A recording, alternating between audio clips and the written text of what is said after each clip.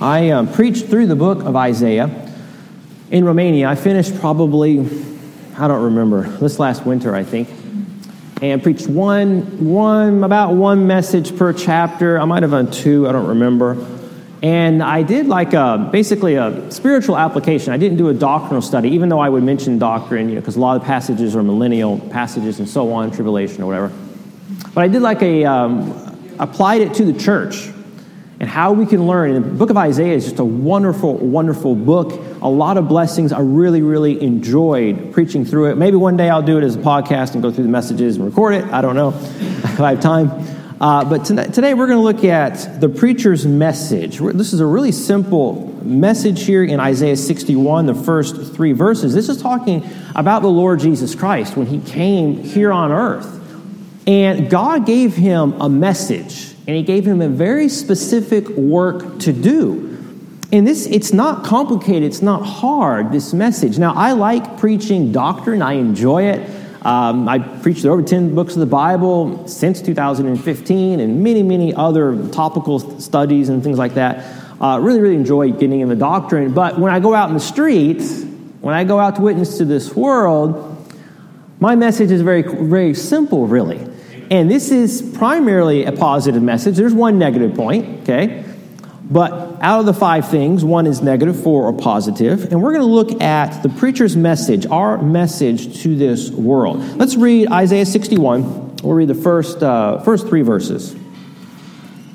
The Spirit of the Lord God is upon me, because he has anointed me to preach good tidings unto the meek. He hath sent me to bind up the brokenhearted, to proclaim liberty to the captives, and the opening of the prison to them that are bound. Verse 2, to proclaim the acceptable year of the Lord and the day of vengeance of our God, to comfort all that mourn, to appoint unto them that mourn in Zion, to give unto them beauty for ashes, the oil of joy for mourning, the garment of praise for the spirit of heaviness, that they might be called trees of righteousness, the planting of the Lord, that he might be glorified. Amen. Let's pray, and then we'll continue. Lord, thank you for this morning. Thank you, Lord, that we can come and worship you, Lord, in song and prayers, Lord, and studying through your word. And thank you, Lord, for the liberty, the freedom we have, Lord, to come and open your word and worship as a church. And Lord, I pray, Lord, you'll bless this morning, bless this message, and fill me with your Holy Spirit. Help me to only say, Lord, what you would have me say. And Lord, we'll thank you, we'll praise you for all you'll do. In Jesus' name we pray. Amen. So here, this is a beautiful picture of a preacher preaching a message to this world. And even though it's speaking about the Lord Jesus Christ, and we'll look at this in Luke chapter 4 in just a minute, we can apply this to us as his children because we're to walk in the footsteps of Jesus. We're to follow his example, right? So let's look this morning when Jesus left the glories of heaven and he came down here on earth. What did he do? Did he preach complicated doctrine? Did he just condemn people? Did he stay away from people? What did he do? Let's look at how Jesus ministered to people this morning. So number 1, I'm going to go through the first 2 points really fast. I want to get to the third one, the message, okay? The message he preached. But number 1, he was Spirit-filled in verse 1. It says, the Spirit of the Lord God is upon me. So first, he was filled with the Spirit of God. Interesting, he's God, 100% God, and yet 100% man, so he needed the Holy Spirit. Yeah, very, very interesting. Mystery. Hard to understand, really, isn't it? Amen. But he needed the Holy Spirit. He needed to be filled with the Holy Spirit. Now, I know when I'm filled with the Holy Spirit, and I know when I'm not. It's not mystical. It's not, something weird. It's just, I know when I'm close to God, and I've prayed, and I've prepared myself to either preach here this morning or go out and hand on gospel tracts or whatever. I know the difference. You all know the difference. Amen. There's a difference being filled with the Holy Spirit. Now, God will still use you because God's word will not return void, right? I mean, it's his word. Thank God for that. Because we're not perfect. We got this flesh, and sometimes, listen, 10 o'clock, go hand out gospel tracts, go talk to people in the street. Saturday morning, we all have that, go there every week, and you're busy, the baby's crying, everybody's upset, you just go out of the house, traffic's bad, you didn't get your coffee, it's really bad. You know what I'm saying? And you get there, and you're not filled with the Holy Spirit of God. And you know it. And you do it in your flesh. Now, God will still use his word, but we can accomplish so much more And God can get so much more glory if we follow the example here and be filled with the Holy Spirit of God in our life. He can lead us and guide us and help us. We need that help. I need the power of God in my life.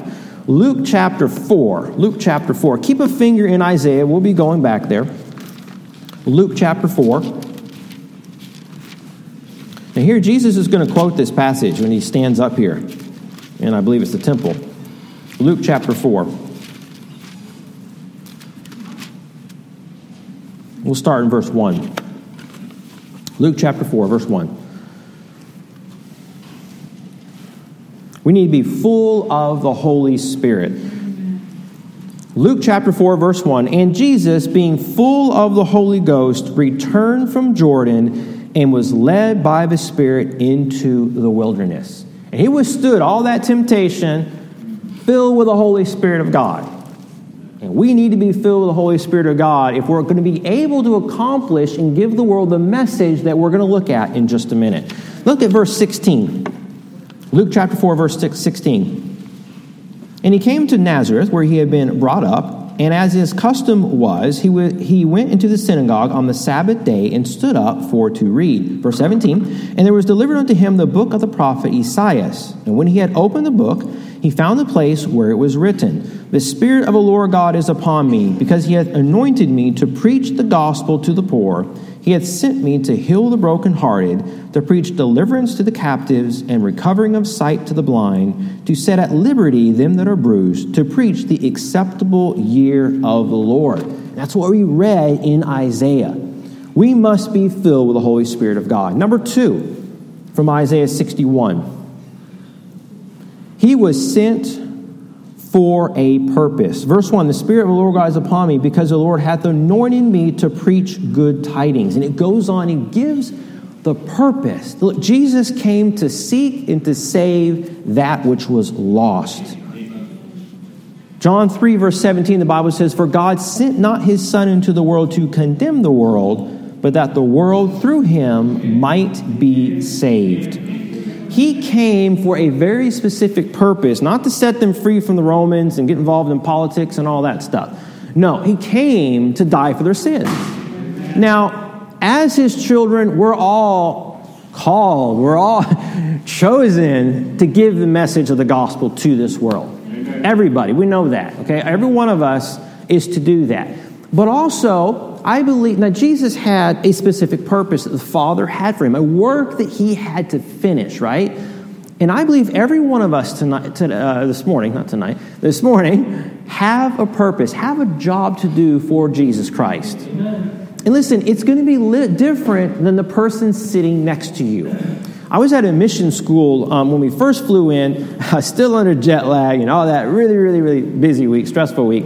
And I preached about 3 times at this mission school.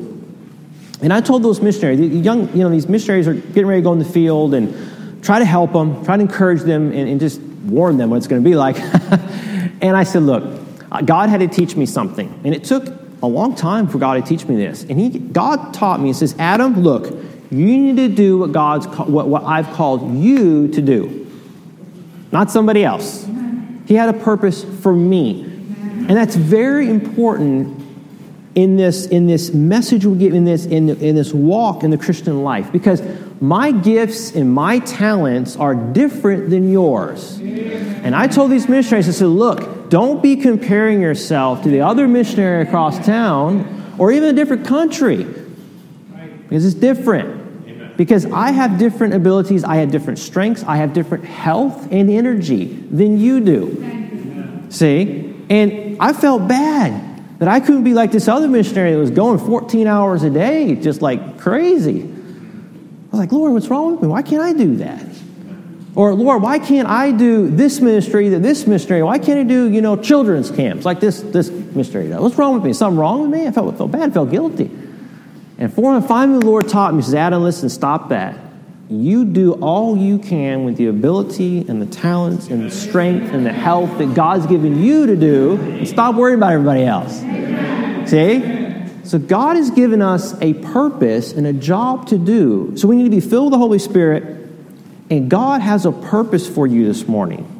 He has a place. He has a place for you to minister in this congregation, in this city. Find it. Okay? That's my, admonition. Find what God wants you to do. If you don't know, talk to your pastor. Talk to the good Christian. Help you. Find what you're good at. And when you find it, do it with all your strength and all your might. All right?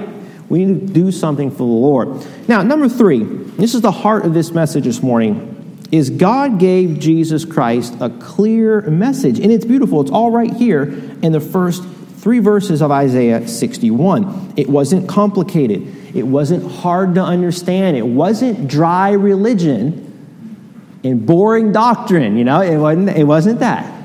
It wasn't that at all.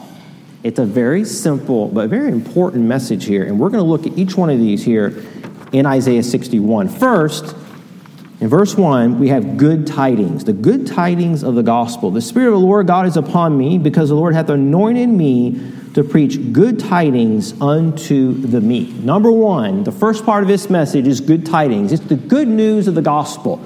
And this world needs some good news of the gospel. Look, Jesus said, look unto me and be saved. And that's this message. The gospel is Jesus Christ died on the cross, right? He shed his blood on the cross. Then he was buried, right? Stayed there for 3 days, went to hell and all that. Then he was resurrected. And then he ascended back to the Father. You find all 4 in the book of Acts.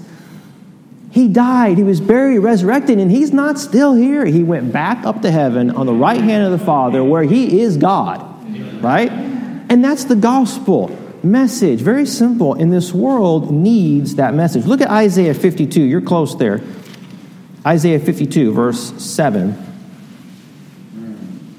Luke chapter 8, verse 1, the Bible says, and it came to pass afterward that he went throughout every city and village, preaching and showing the glad tidings of the kingdom of God, and the 12 were with him. He preached the glad tidings of the kingdom of God. Isaiah 52, verse 7. Now, Paul, through the inspiration of the Holy Spirit, quotes this passage in Romans chapter 10. Isaiah 52, verse 7. How beautiful upon the mountains are the feet of him that bringeth good tidings, that publisheth peace, that bringeth good tidings of good, that publisheth salvation, that saith unto Zion, thy God reigneth, that publisheth salvation. That's the good news right there. That's the gospel. And the first part of this message that Jesus Christ preached was good tidings. Number 2, he bound up the brokenhearted. Isaiah 61, verse 1. The Spirit of the Lord God is upon me, because the Lord hath anointed me, first, to preach good tidings unto the meek. Number 2, he hath sent me to bind up the brokenhearted. Now, it's a sad fact that we live in a hard world, tough world. And many people are brokenhearted. They're broken. Broken heart, broken spirit. And I'm 39 now, so getting older, be 40 pretty soon, a couple weeks. And life's hard. I know it now. I'm not young. I'm not 20. I've been through some things. I've buried a lot of people. I've seen a lot of people die. Friends. I know what health problems are like. I know what pain is like, physically, mentally, and emotionally. I know what it's like. Life's not easy. Life is hard. Can you imagine doing that without Jesus? Okay?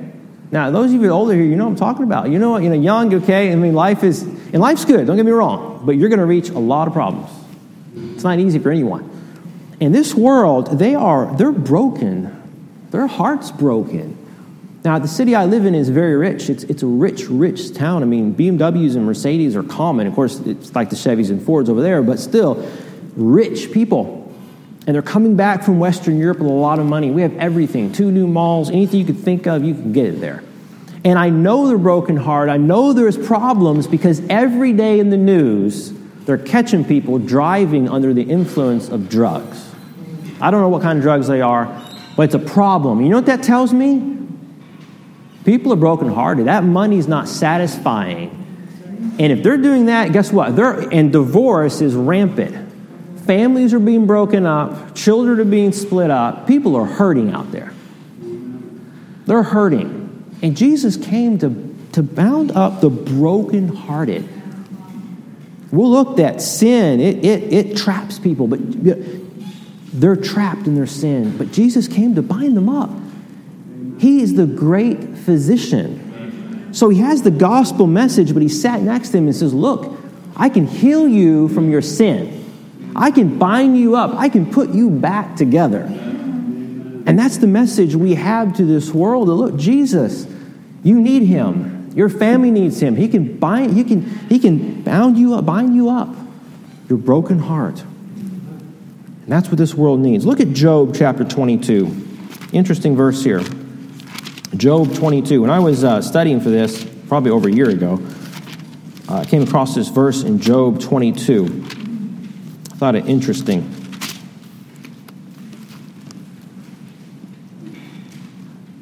Job 22:29. One example of this is a man named Dan in Romania. He's a couple years older than me. And his mother started coming. I handed her a gospel tract, and she started coming to church. And he came back from working in England and says, I got to go to this church that my mom's going to. She's talking about it all the time. So he's saved, but he was an alcoholic and severe anxiety. He would stand in the back of the church and just he couldn't stand still. He's just really anxious and stuff. And I felt bad for him. And never finished his high school diploma. Very smart man. He wasn't dumb at all. And he would call me on the phone, just crying, half drunk, Couldn't control his anxiety and just in trouble. And his heart was broken. A girlfriend had broke his heart and just couldn't get over it, And I would just listen and listen and listen, hours and hours and hours with him.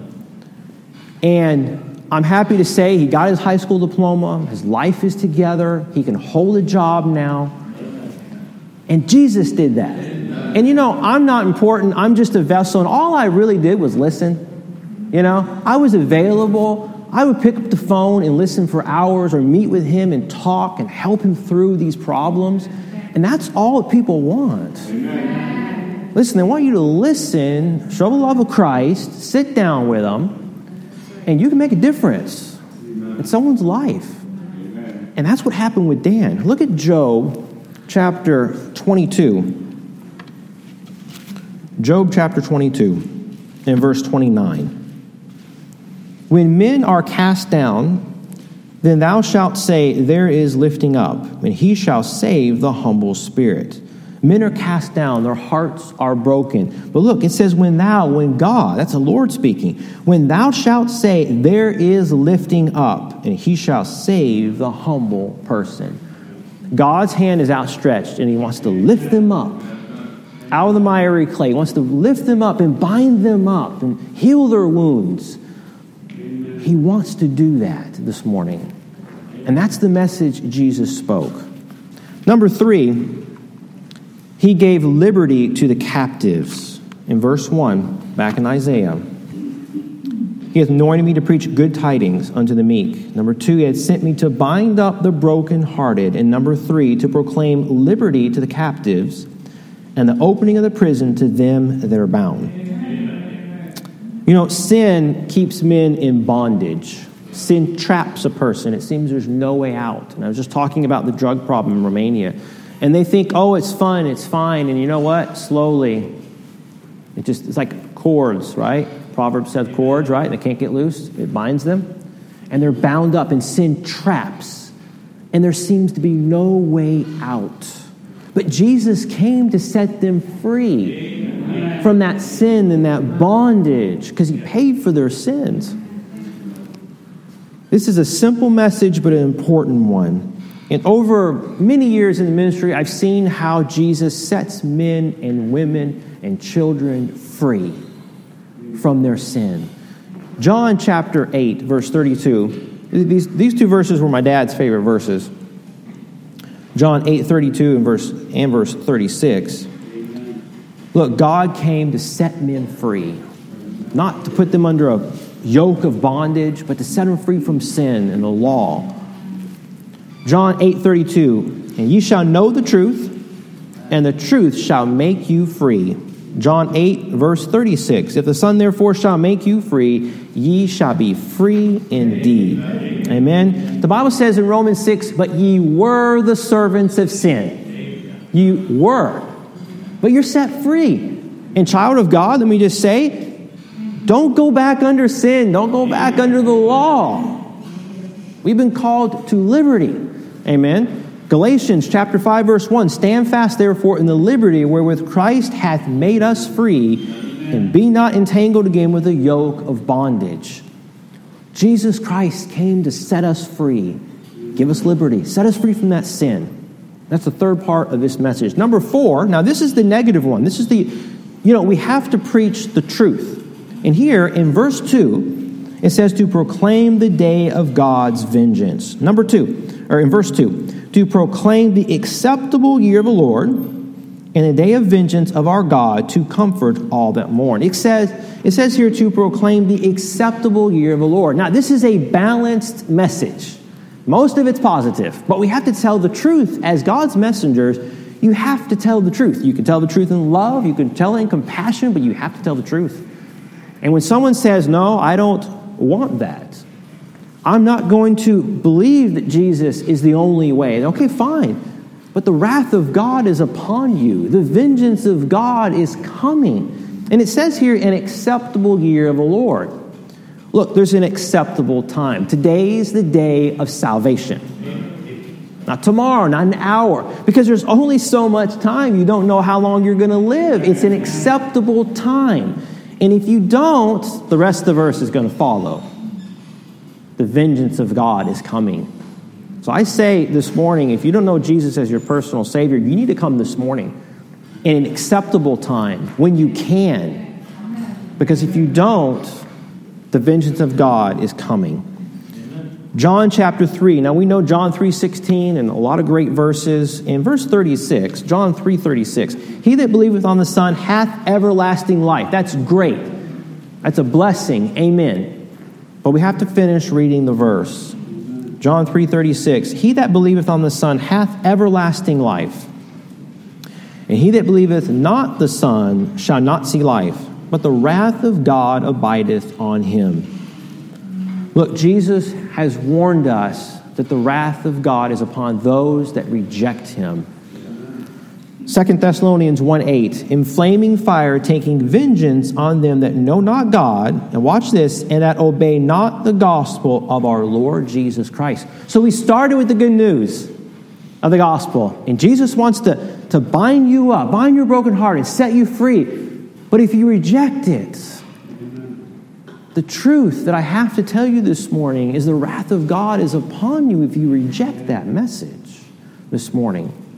And number 5, it's interesting here. It ends, verse 2, to proclaim the acceptable year of the Lord and the day of vengeance of our God, to comfort all that mourn. The last part of this message is to comfort those that mourn. So while it's true that God's going to judge sin, he's going to judge those that reject him. But it's interesting that God wants to offer you his comfort this morning.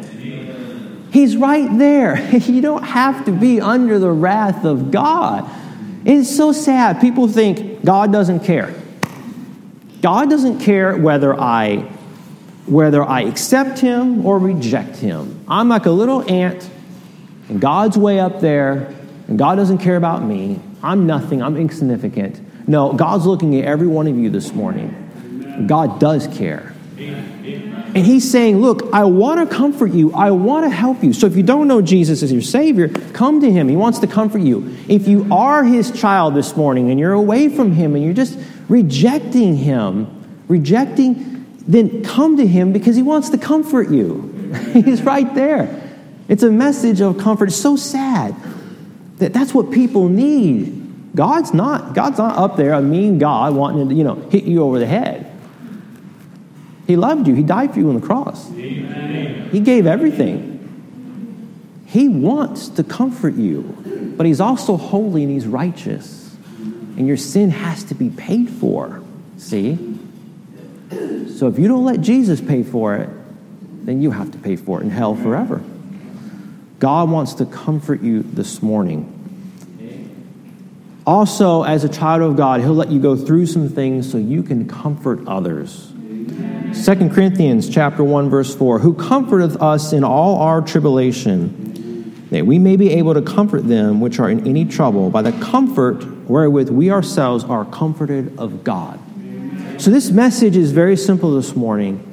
It's the good news of the gospel. He's come to bind up the brokenhearted, to set men free.